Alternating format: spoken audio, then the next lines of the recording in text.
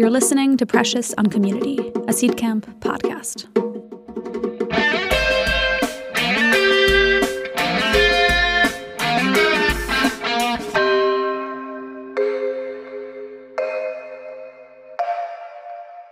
All right, everybody, we are back with the next episode of Precious on Community, the space where we speak with leaders in the ecosystem to figure out what works and what doesn't when it comes to building community. Today, I am super excited to welcome David Spinks, community veteran with over 13 years experience? David is co-founder of CMX, the Community for Community Professionals, VP of Community at Bevy, and author of The Business of Belonging, How to Make Community Your Competitive Advantage. Firstly, welcome, David. Thank you. So happy to be here. Before we kick off with, questions around your incredible career and your brilliant book, which, because I'm in the UK, I've only actually managed to read the first chapter, but I've got it on pre-order, so it will be arriving I'll get there soon. Yes. I have an icebreaker question for you. And okay. Pretty difficult since you know so much about community.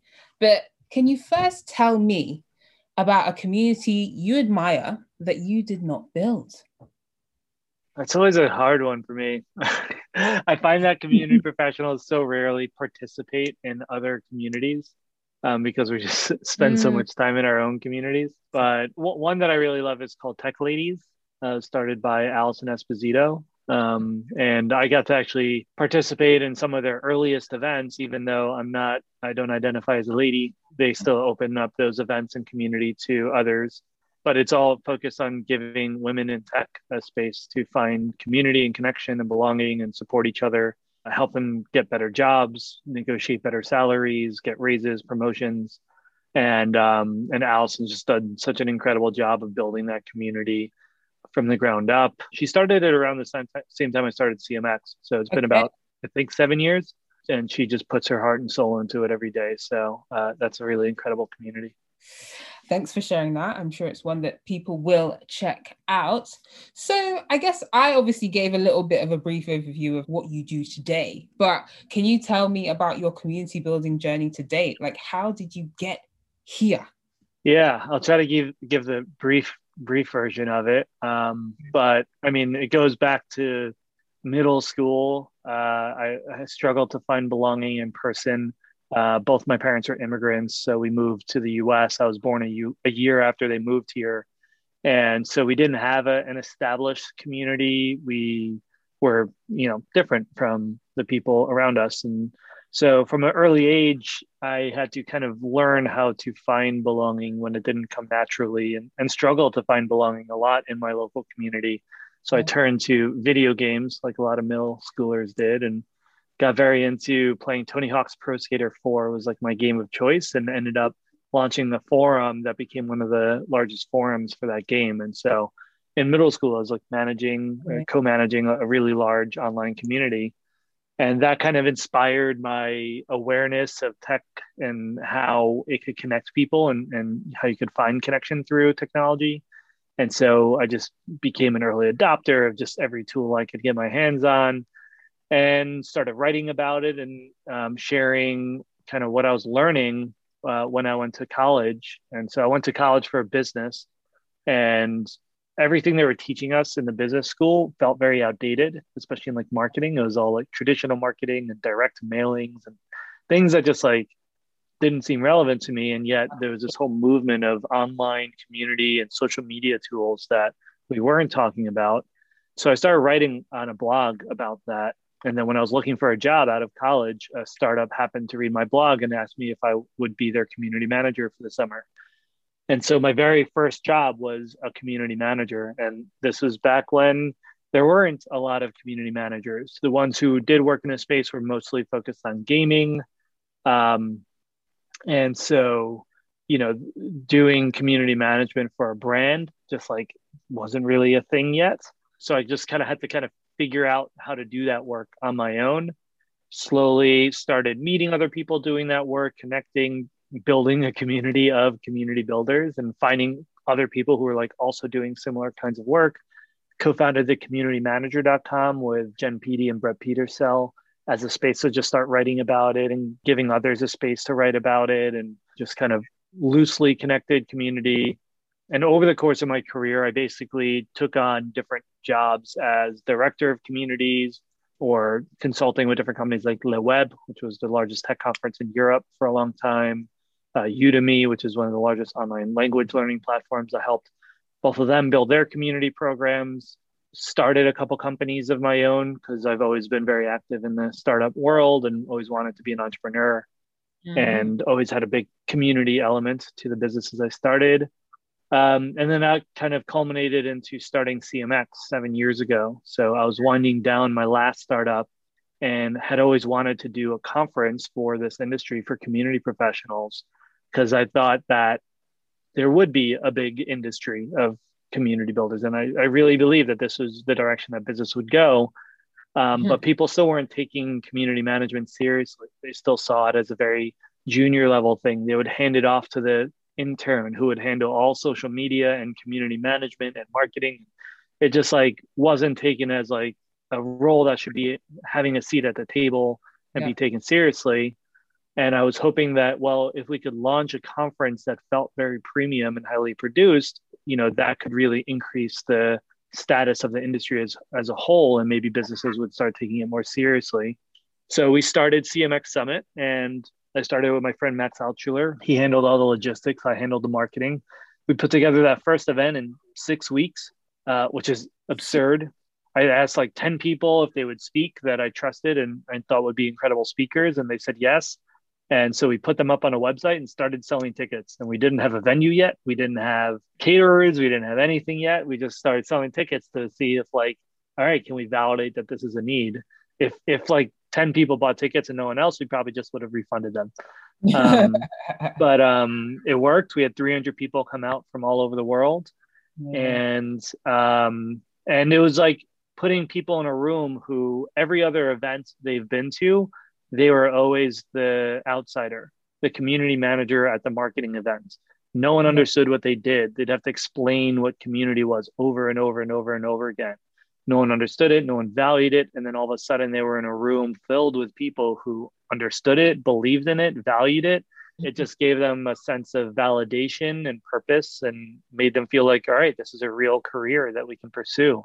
For me, that was a huge life-changing experience and career-changing experience for me, because it really felt like I found my purpose was to build this industry and to help the people who are doing this work support each other and grow in their careers. And so now I've been running CMX for 7 years.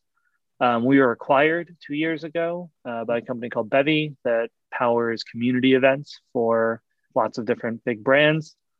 We've hosted 10 conferences. We're about to do our 11th. We have 60 chapters around the world run by local community leaders. We publish training and education, and our mission is to advance the community industry and help community professionals thrive. So we spend every day working on programs that help achieve that goal. I think everything from CMX to the book, like everything I do is kind of with that mindset of how do I make the path easier for the next generation of people who are doing this work so they don't have to learn things the hard way, and you can start from a much higher level than I had to start 13 years ago. I get that. Speaking of making the path easier, then we can kind of jump into the meat of what we came to talk about, which is the book and the content that you've got out there. And the thing that I find so interesting about this content that you share with the world is really your book is helping people understand how community is impactful for business, and also making it clear to people that there is a distinction between like community as a cultural value and, what it means to like build a community that has value for people, but doesn't necessarily have business value. And then community as a business operation. There's a reason that entrepreneurs, business owners should be taking account of community as important to their business. So can you explain to our audience, like, what is community as a business operation? Yeah, so that's spot on, right? There's a lot of companies that believe in community and have it as a value and talk about it a lot, but they're still not necessarily investing in it as a community operation. They don't necessarily have programs in place, a team in place, a strategy in place, understanding of how they can measure the business value.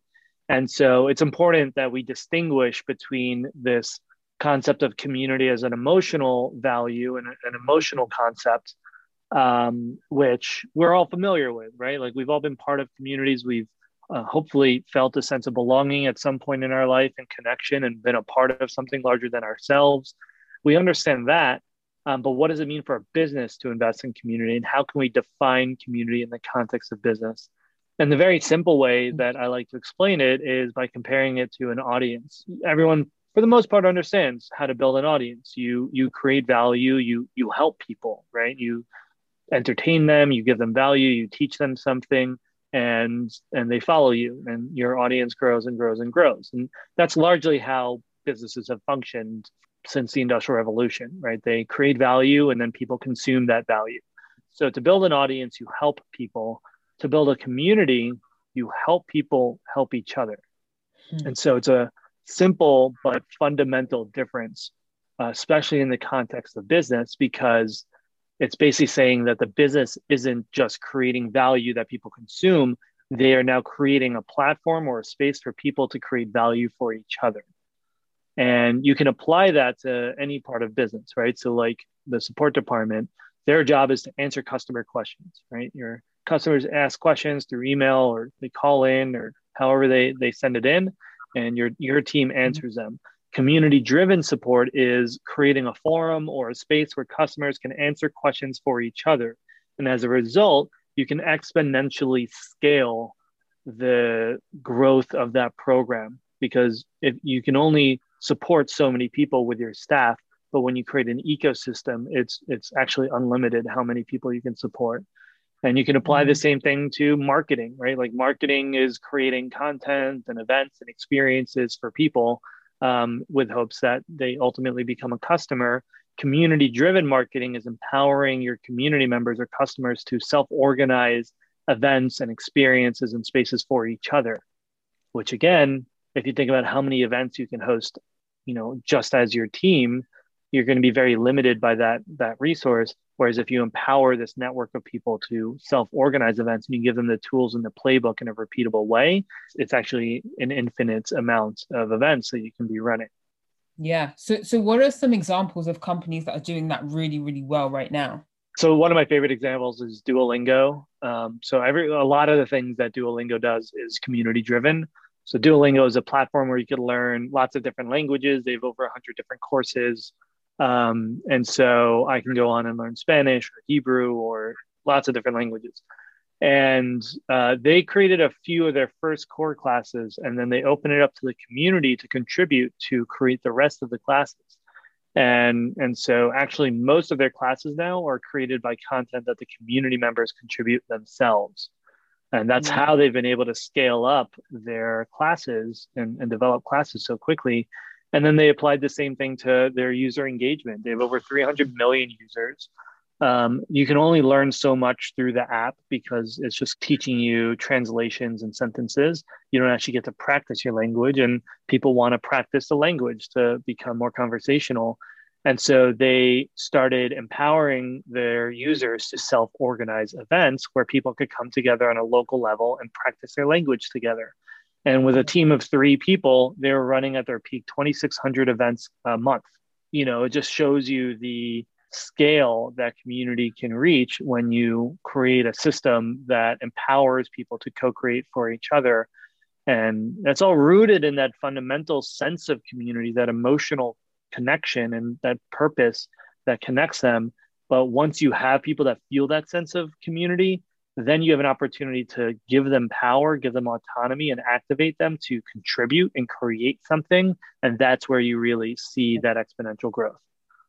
Yeah, that exponential growth comes after a while, but it seems that a lot of companies still tend to do community badly, right? Yes. So we won't name any, but what we're saying here is that, it's not rocket science, right? But it is hard work. Where do you see community builders, especially like if we're talking about early stage companies, where do you see them falling down most often? Yeah, sometimes it's just trying to go too quickly. I made this mistake when I was director of community at Zarly. We launched in 15 cities all at once it was a marketplace. So people could say what they wanted, and then others can respond with offers, like a reverse Craigslist. We launched in 15 cities at once. I had like 15 different local community programs and power user programs and online spaces and all this stuff going on at once. And when you try to grow it too quickly at first, you miss a really critical opportunity to create the foundation of community and figure out a model that works really well, that is repeatable, and then you can scale it. I think that's the biggest first thing, is not to try to do too much too quickly. Focus on one place or one group or one small cohort first and get it right. Get like the foundation of community and culture and belonging, and make those people feel very special and connected and involved. Yeah. And then you can build on top of that. And it's hard for startups who are trying to like get to 1,000 community members very quickly, because they're very growth set minded. And they think of it as linear, as like, well, we need to get linearly straight to 1,000 as quickly as possible. Whereas community works on more of an exponential curve, it compounds. So you can start off with, one city, and then figure out what works there, and then try it in 2 cities. And then once you figure that out, now try it in 4 cities. And then it goes to 8, then 16, then 32, then 64, and so on. And so you can see it can exponentially ramp up to 1,000, and you'll get there quite quickly. But that you still have to start very small and focus and figure it out first. I'll just share one quick example. One of my favorite examples is Nextdoor. Nextdoor is in like over 90%, I think, of neighborhoods in the US right now. It's a community platform for local neighborhoods, for neighbors to be able to connect with each other. They started in one neighborhood. And I was just talking with Sarah Leary, the co-founder. She said they literally went to the housing board and pitched the local housing board on using Nextdoor for their community, like the most like grassroots, hands-on thing possible. They voted yes, let's give it a shot. They tried it. It was I think it was the Mountain View in the Bay Area. And then they literally went door to door, onboarding people onto the platform, literally going to people's homes to onboard them. So this is something that does not scale. It's extremely time intensive and labor intensive. But think about how all those people felt when, they were individually onboarded, and think about how much they were able to learn by being that hands-on, watching people go through that process and talking to them one at a time. That's how you learn a ton. That's how you create that like feeling for people that they're a part of something and they really feel important, heard, and involved. And it's the same thing for startups, right? It's the same exact thing. Do things that don't scale. Don't try to scale your product before you find product market fit. Like, be as hands-on as possible at figuring it out first. And once you figure it out, then you add the gasoline and you scale it up. I guess founders will have competing interests in the sense that they want to build a community, but also they're trying to find this product market fit and show that growth very quickly. What's your advice on like how they can validate if their community is working from a business standpoint? I mean, if you're an early stage company, you're building community no matter what, because the only way you're going to find that product market fit is by having these like one-on-one conversations, small groups, like talking to people, creating small focus groups, watching people use your product, sitting down for coffee with people and asking them lots of questions. You're building these relationships, and it's very easy to then you build like even just 10 really quality relationships with people, and then invite them into a space that's shared with the other people you built relationships with, and say like, you're our founding members, you're our founding customers. Like, thank you so much for your support and being involved at this early stage. These are your early adopters. And that's how every startup starts ever. Like, it starts with early adopters, the people who sign on to the platform while it's still a piece of junk that barely works, or not even a product. It's just an idea with images that you walk them through, but they believe in you as a team. They believe in the concept and the mission, and they want to be involved from an early stage.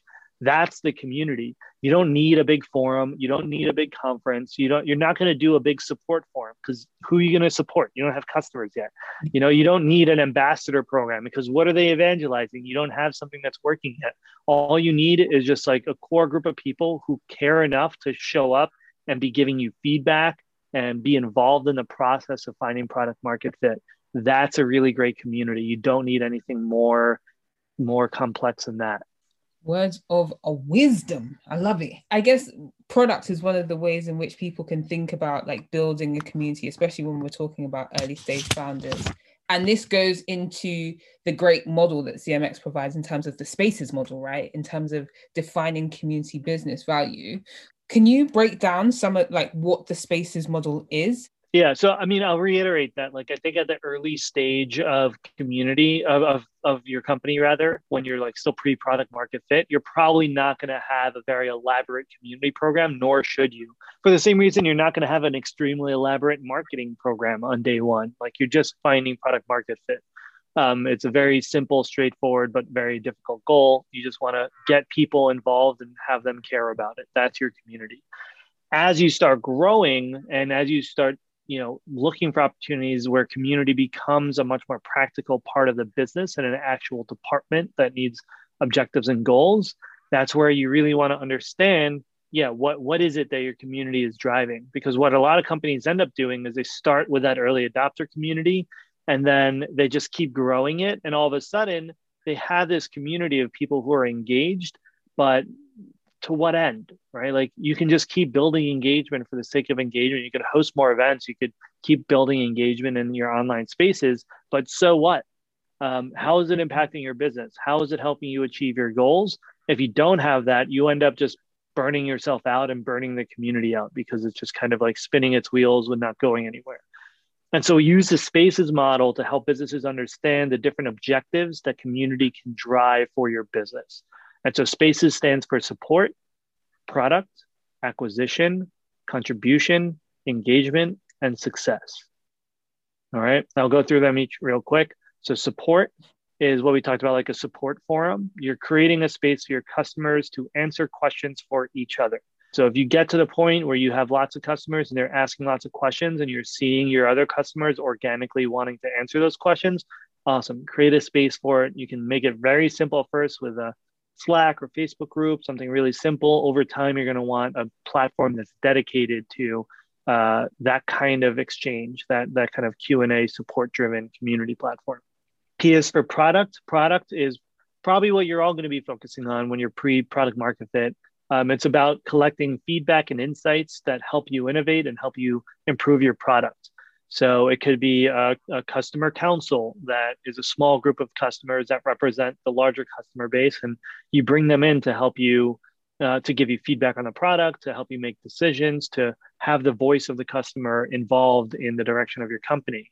As you scale, it can also become a large platform where people share ideas and feedback, and then other customers can vote on those ideas and comment on them. So you get kind of a crowdsourced view of what people want in your product. Acquisition, that's when your community is driving growth for your company. And so that can take the form of ambassador programs, like the Skimbassador program. The Skim is like one of the largest newsletters in the world. And the Skimbassador program is where they reward their most active subscribers with like perks and benefits and gifts in exchange for them driving subscribers to the newsletter. And that's driven like 20% of their subscribers is directly from that program.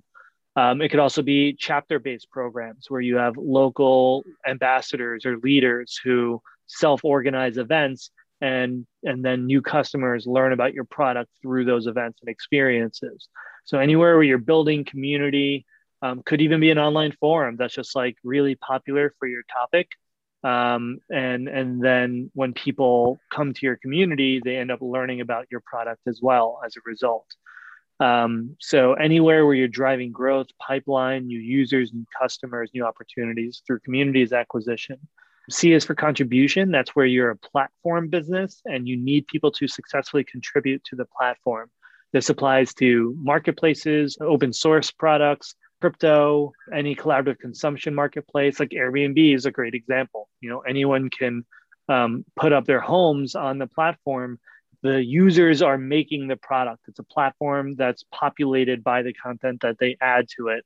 And so their whole community program is dedicated to making those hosts successful. And they have 890,000 super hosts in their superhost program, all dedicated to helping them successfully use the platform. Twitch is a good example. Wikipedia is a good example. GitHub's a good example. So anywhere where people are contributing the content that make the product what it is, that's contribution.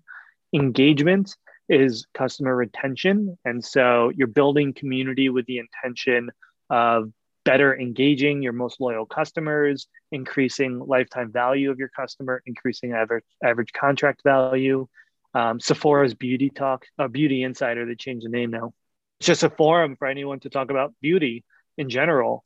And so that drives acquisition, but it also drives engagement. And they find that the people who are active on that community spend 2 times more than their average customer.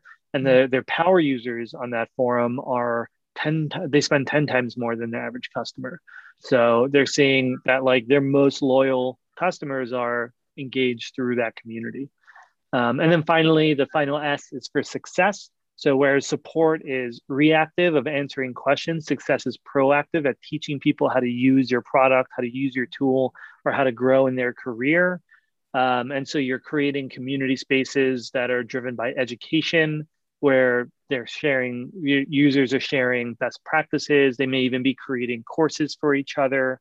A couple really good examples of that, like Salesforce Trailblazer community. They have 1,000 chapters around the world.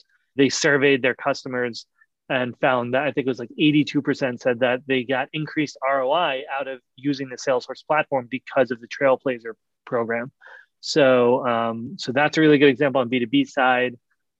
Notion is a really great up and coming startup that's growing very quickly. It's a platform where you can create documents and tools and templates.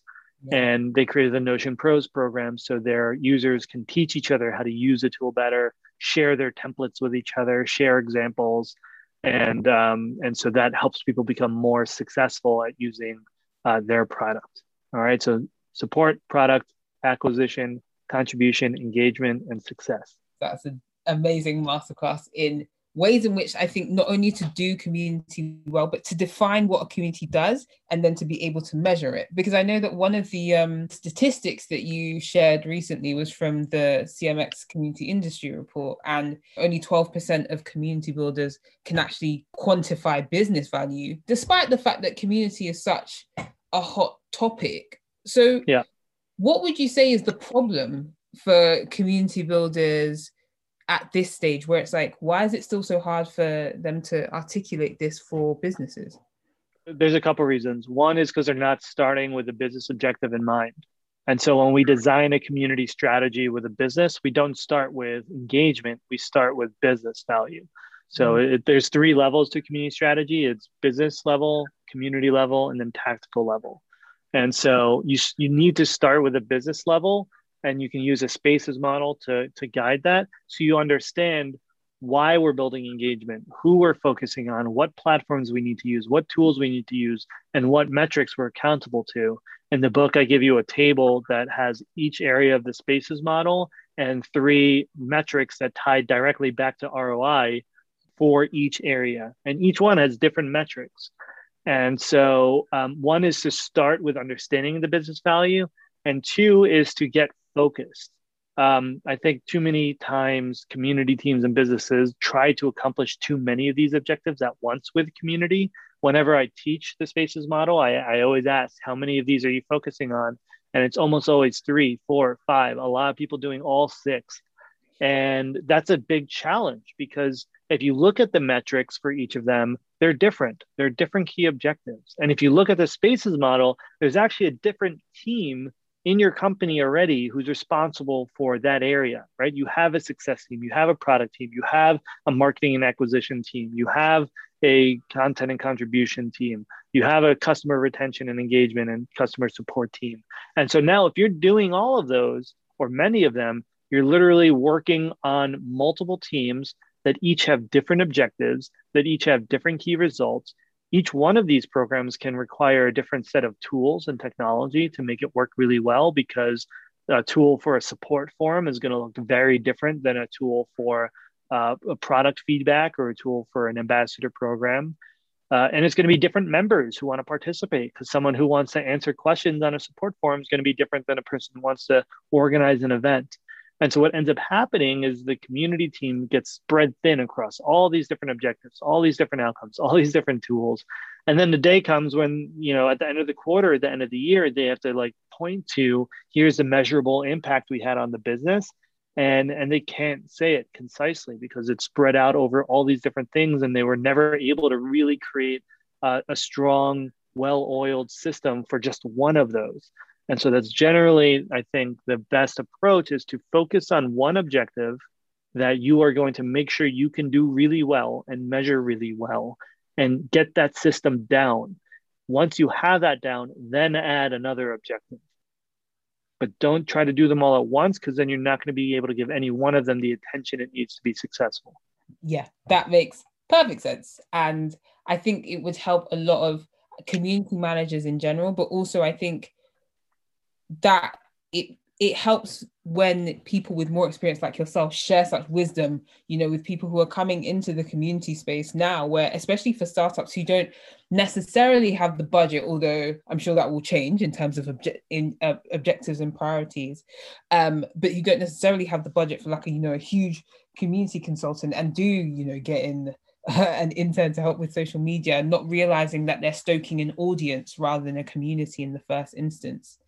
Really interesting. And I guess another question that I have is, how do you see, I guess, what are some of the best ways that founders or, companies have converted their audiences into communities? I think of, for instance, like one of our portfolio companies, Hopin, which is a online events platform as well. They had a lot of Hopin operators who were springing up and creating YouTube videos about like how to use Hopin to help people troubleshoot. And then suddenly, you see some of them on the team and you've got all these super users being brought in terms of engagement. But what are some of the great ways that you have seen other companies turning those audiences into communities?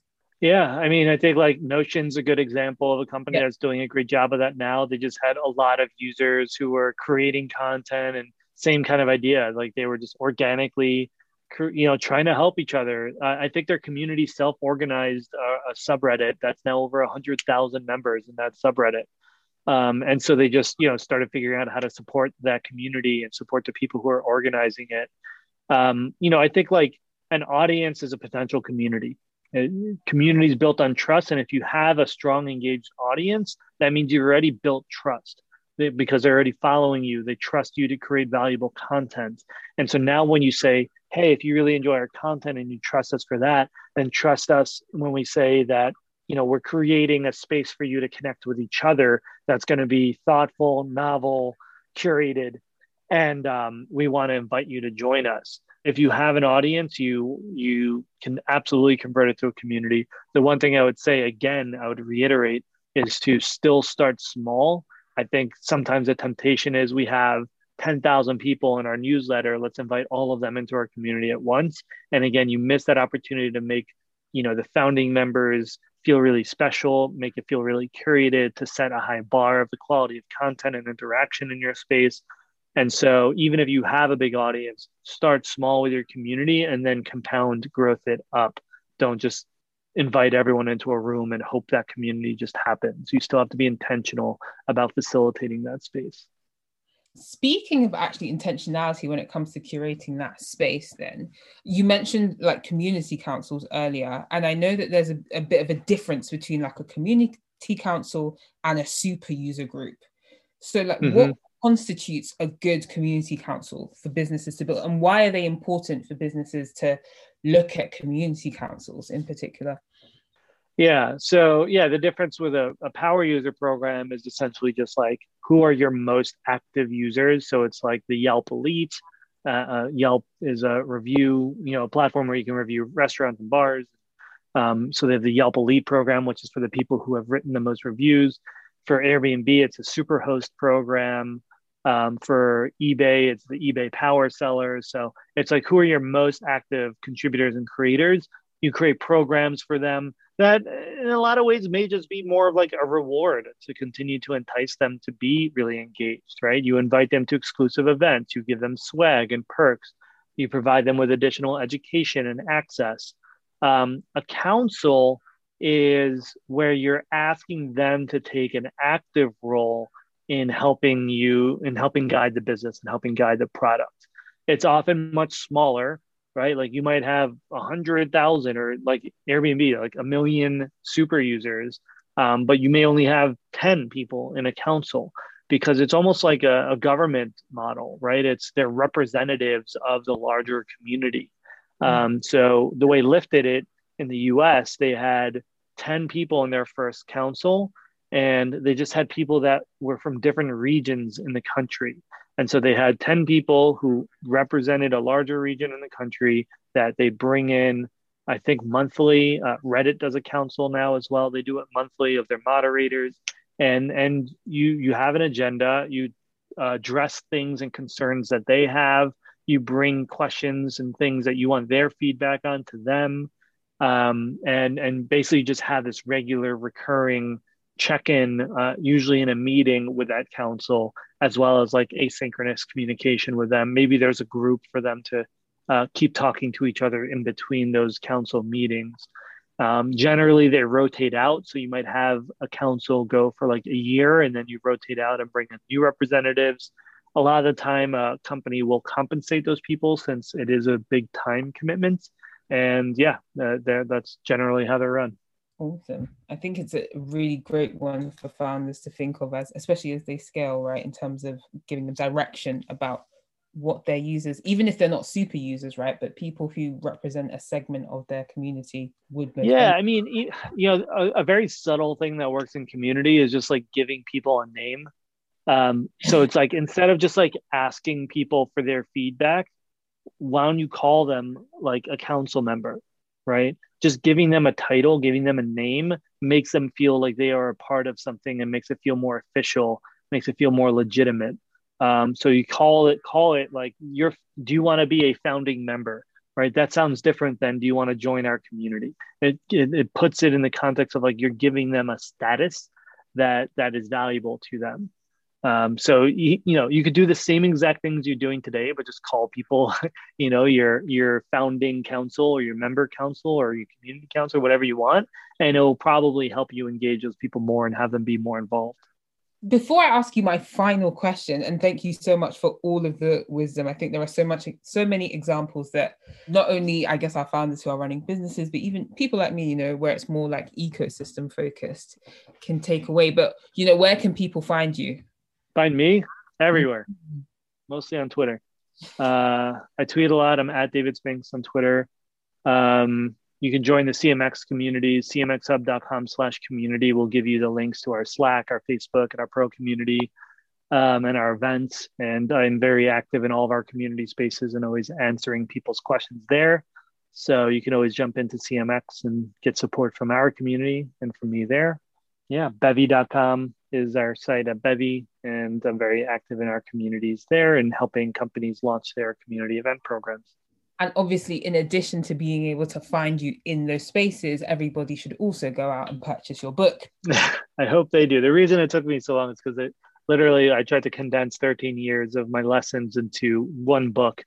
And my friend Andrew Warner, who runs he hosts a Mixergy podcast, he called it a textbook that's actually fun to read, which I really liked that quote, because it just like packed with like frameworks that the CMX team has developed over the years, examples, lessons I've learned over the years, just everything condensed into one guide that hopefully makes you feel a lot more confident in your ability to go out and build really successful communities for your business.